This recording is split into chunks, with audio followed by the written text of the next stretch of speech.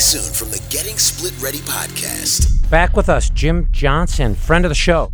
What is a certified divorce financial advisor? By training, CDFAs possess financial knowledge, and we also have some tools, which I believe are essential to understanding divorce and its economic implications. We practice in a lot of different ways. I, for example, operate in the pro se space, and I use my CDFA knowledge only in crafting settlement agreements. But Mariah, for example, she will operate in a setting where she will do a situation where she is a financial neutral. And sometimes that's in a pro se setting, but it's also sometimes it's in a litigated setting.